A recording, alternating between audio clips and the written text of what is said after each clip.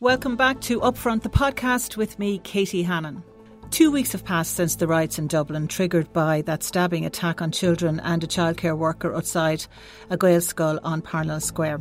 Those events have sparked a sharper focus on the figures stoking anger and expressing anti-LGBT and anti-immigrant views online and increasingly on the street. How wide and deep is Ireland's far-right ecosystem?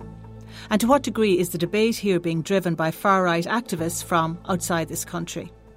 And with the latest opinion poll revealing that 28% of those polled would consider voting for a party or a candidate who holds strong anti-immigration views, how far away are we from seeing views that were until recently taboo in polite political company turning up in mainstream politics here? On this week's podcast, I'm delighted to be joined by Patrik Hermansson, who has done incredible work going undercover to infiltrate far-right groups in the US and the UK. He currently works as a researcher at the anti-racist watchdog Hope Not Hate, where he has recently been investigating how the Telegram platform is being used to spread far-right ideology. It might be useful for our listeners if we just nail down what are we talking about when we talk about far-right. That's language that we have only started using here in the last couple of years. So I and Hope Not Hate, the organization I work for, look at far-right groups and the extreme right, which is groups who challenge democracy, has racism as a core belief, believe that people are different and value different based on their biological traits and cultural background. A lot of that sounds like Nazism. A lot of it is. That's definitely a big chunk of the people we look at. And it's the sort of people I spent a year undercover with. A lot of people, we have a big debate in Ireland at the moment where some people feel that if they express any discomfort or any concerns around immigrants arriving into the country, that they all get called far right. That our definition of far right has gotten too broad. The people I'm talking about holds racism as a core belief. It's not necessarily about migration.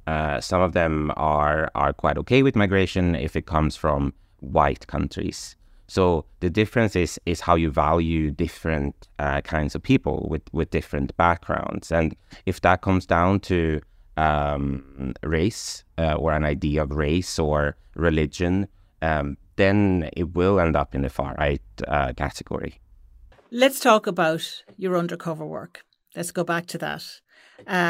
So first, how did you end up doing that? What brought you to that?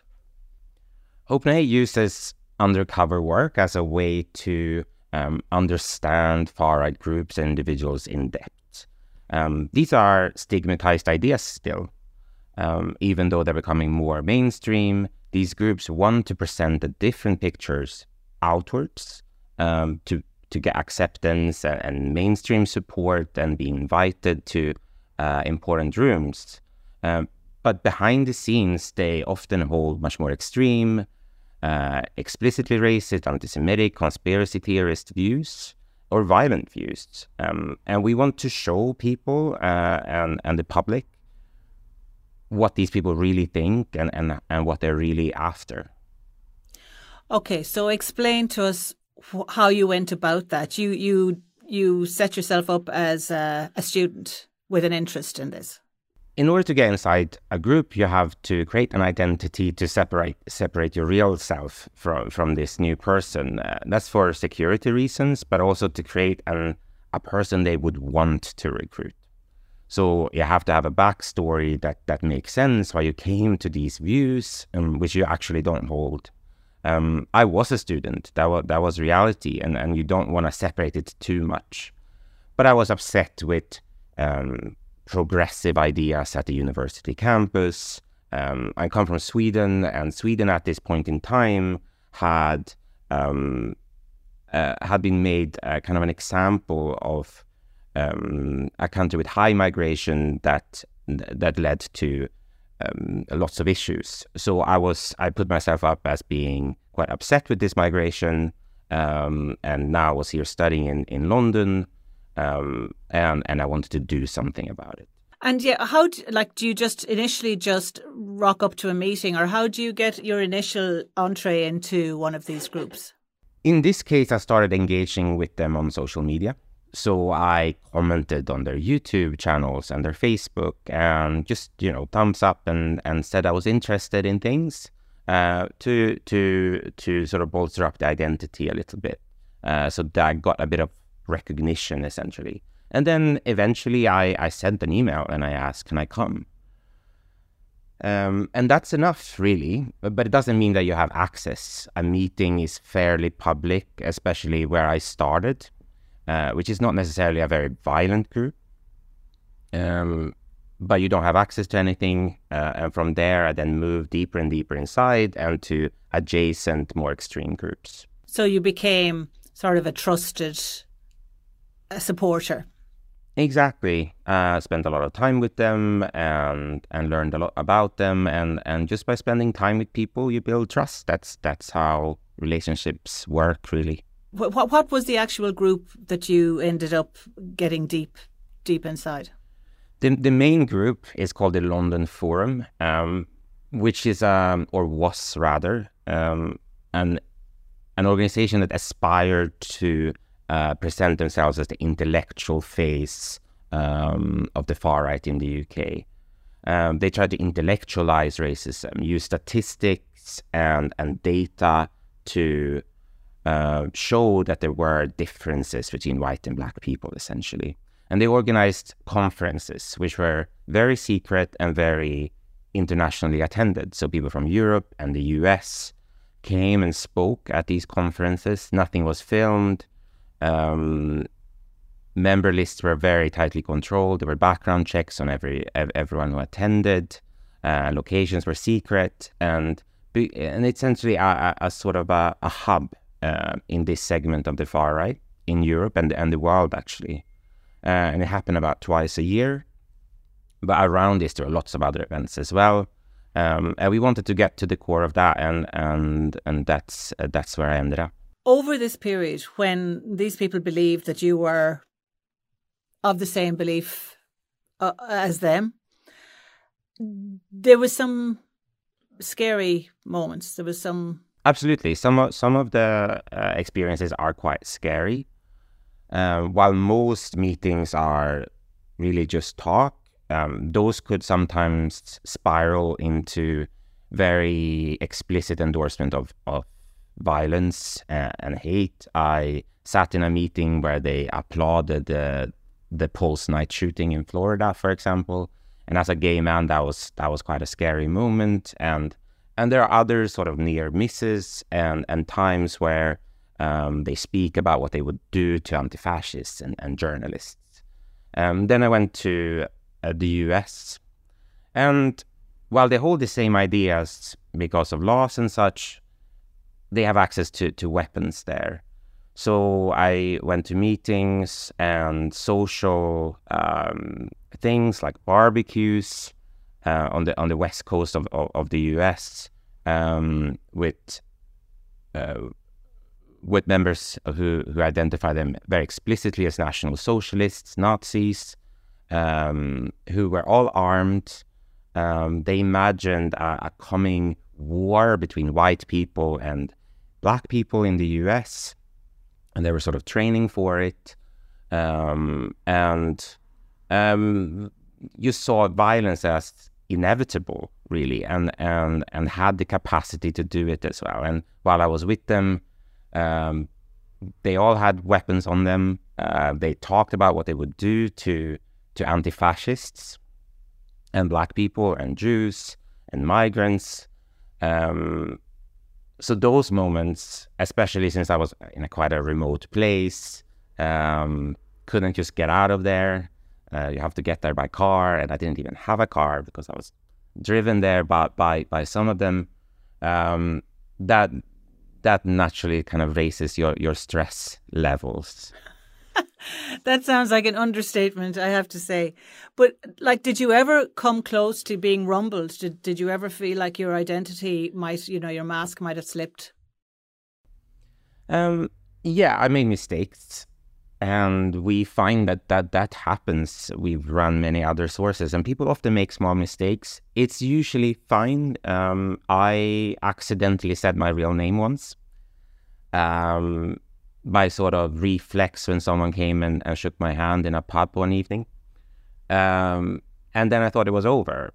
But I just sort of managed to talk myself out of it. And the thing is with this world is that everyone is paranoid. So lots of people actually go under fake names, and they don't want to tell much about themselves because they are afraid of people like me, essentially.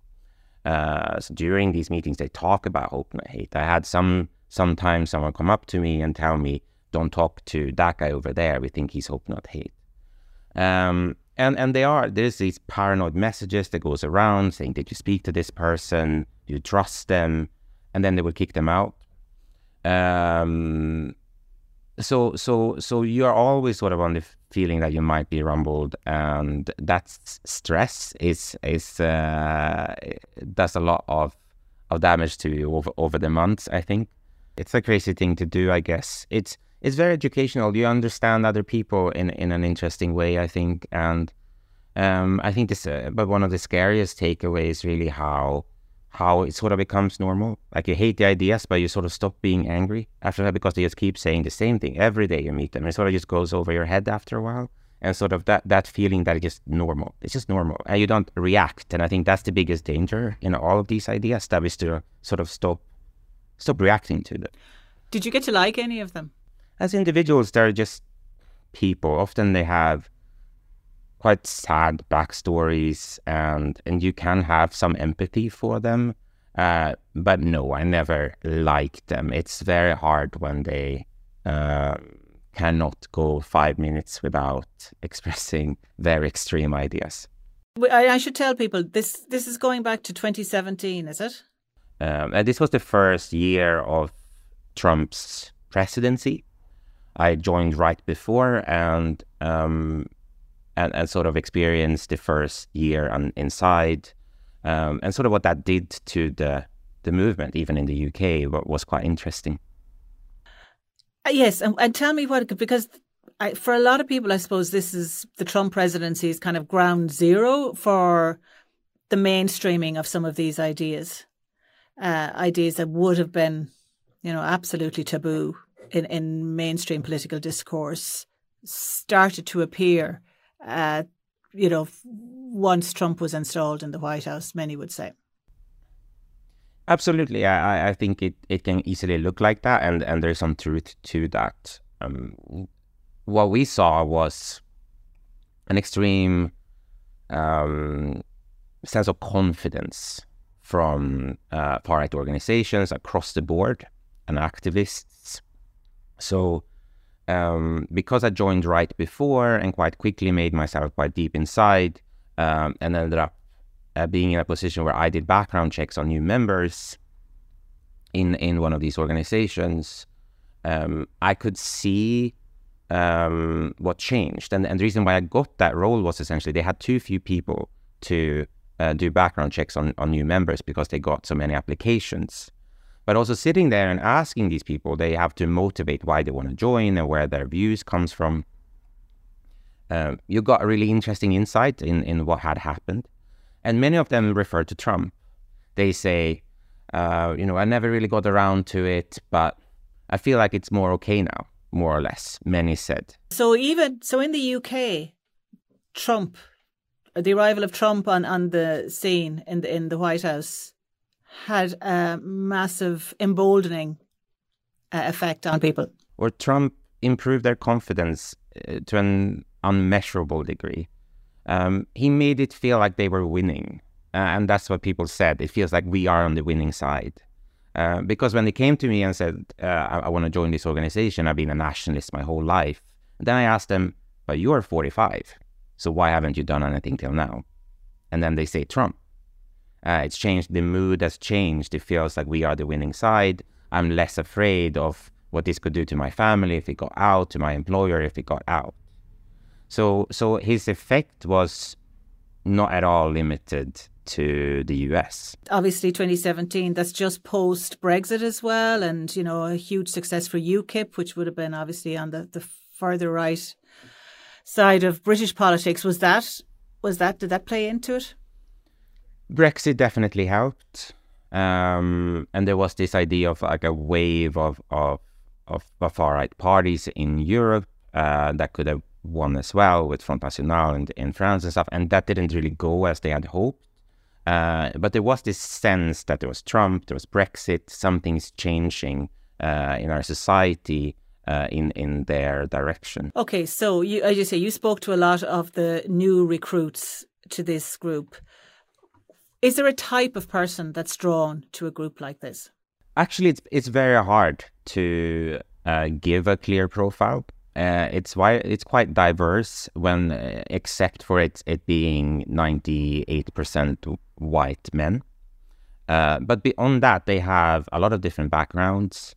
There were advertisement executive, high up people. There were people who worked as a parking guard. There were people with families. There were people without families. There were people who... I mean, one of the closest connections I made was with a man who is a portrait painter. There are PhD doctor people, and there are people who didn't finish college. It's very hard to say that it's one profile. What attracts them is this social aspects of it, I think, and besides the ideology. And the feeling of being in a small elite group that knows something more about society and dares to say what they actually think. That's just an attractive feeling of being part of a small group like that, I think. Why is it so male? Why is it so male? Because the far right has one of its kind of core ideas or feelings is that one of the big issues in society is its demasculinization.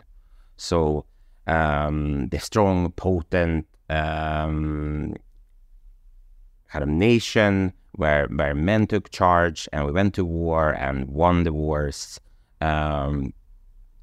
we lost that, become softened by ideas around wokeism and feminism and LGBT rights, and that's essentially what all problems comes down to, according to them, as well as migration. But the migration is an effect of that softening, where we're not being able to just say, no, this is not okay. We say, oh, okay, then, because as a society, we lost the ability to say a strong yes or a strong no. Everything is an okay then.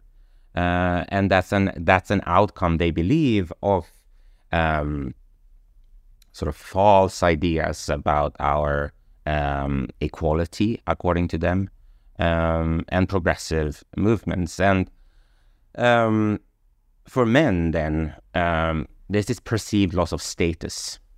As in, if I was born 50 years ago, I would be this strong father figure with clear authority, and my father maybe had that, and my grandfather had that. Why can't I have it?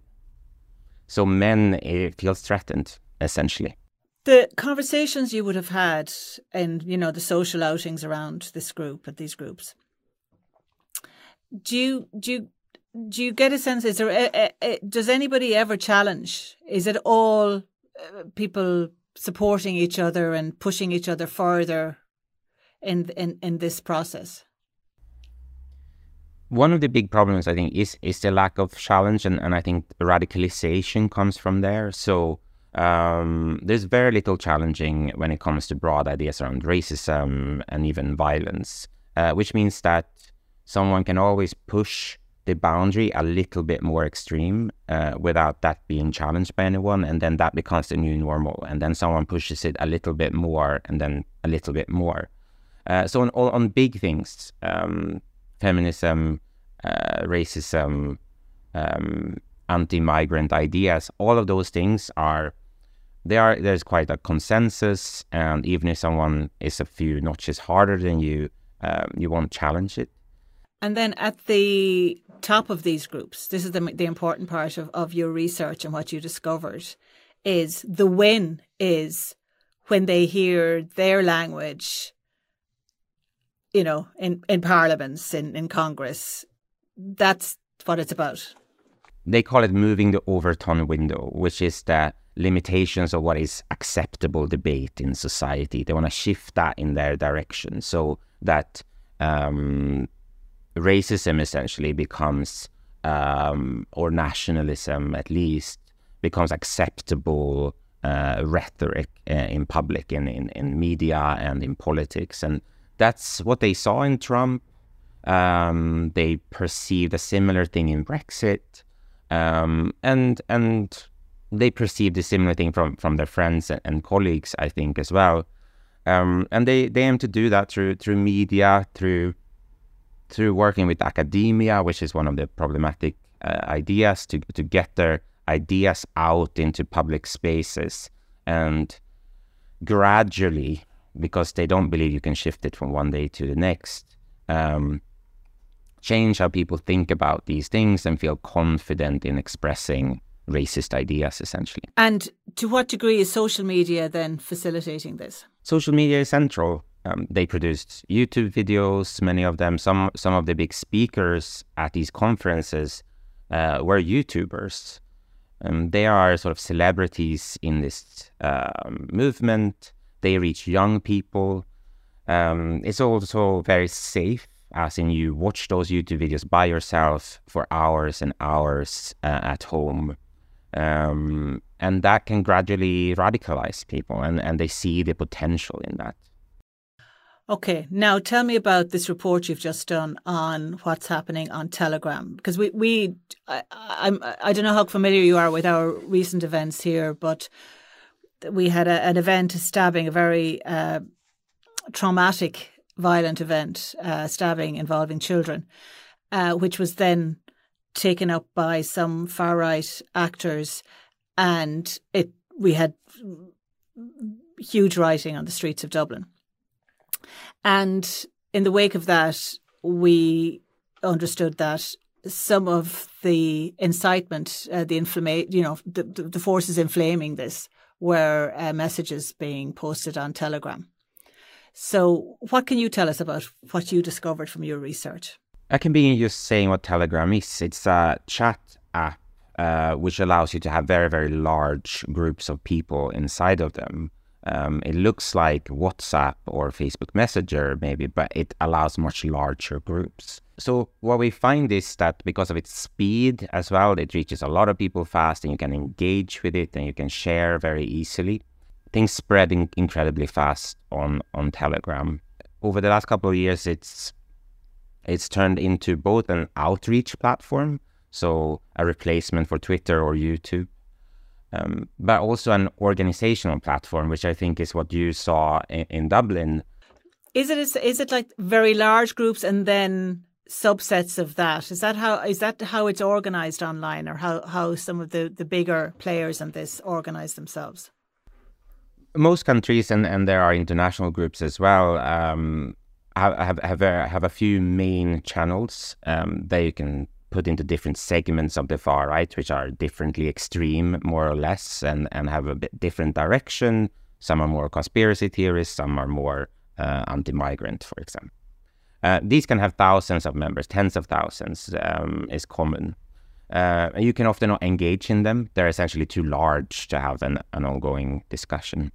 But from them, they link to local groups, and they link to smaller groups of different sorts. And in those, it can be a couple of dozen members or a couple of hundred members. But part of the thing with Telegram is that it's very easy to access these ones. And that's what it opened up, really. The possibility of viewing propaganda for an organization or from an individual to directly engage with the community around it.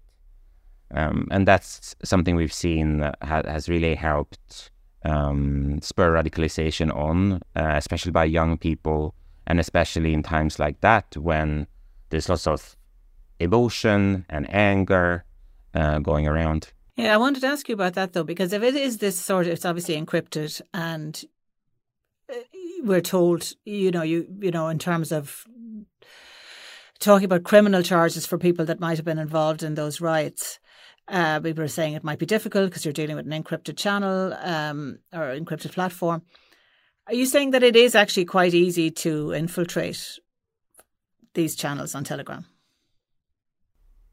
It's not very hard. In at least the medium-sized groups and the larger ones, they are fairly open and inviting, and that's part of the problem. You can essentially just search for them and join, or join one of these larger ones and find a link to one of these chat groups. It's easy to find, and that's part of the problem. But it also means you can investigate it. The problem is that users on it are often anonymous. So you just have a username. There's no phone number, and people often don't use their real names. Did you come across much Irish content in your research? Content referring to Ireland? Absolutely. All of these groups are very international in their outlook. They view immigration essentially as like a civilizational problem, and because they view race as so central, they're concerned with all white countries in quotes. So you will find content from Ireland and the UK and Sweden and France and Spain all mixed together. What that does is that it helps feed this image that there's always something bad happening somewhere. It helps feed the idea that there's a real crisis happening. If they can't find something bad happening in your city, there will be something bad happening in another city. So it's a constant onslaught of negative propaganda. We had an opinion poll here last weekend where those polls said 28% of them said that they would consider voting for a party with a strongly anti-immigrant platform, which is twice as many as answered that question that way just 2 years ago. It doesn't surprise me, of course. It's been a massive amount of extremely negative coverage, and of course it was an extremely traumatic event. The question is how much attention it gets versus other things, and if the perpetrator would have come from the other side. And obviously there are violence towards migrants as well that doesn't get this attention and doesn't bring about these feelings. And there's a question to ask there why it doesn't. But overall, in most European countries now, migration is one of the most salient issues. If you ask people, name your 5 most important topics for the next election, migration is often up there. And to some degree, it's an effect of its presence in media consistently over a long period of time. Do you think mainstream media are handling this as it should be handled? It's a very hard question. It's important to be nuanced here and accurately represent people's feelings, which are obviously extremely scared, and these were kids. You can't ignore something like that. It needs all the coverage, of course. At the same time, it is really hard to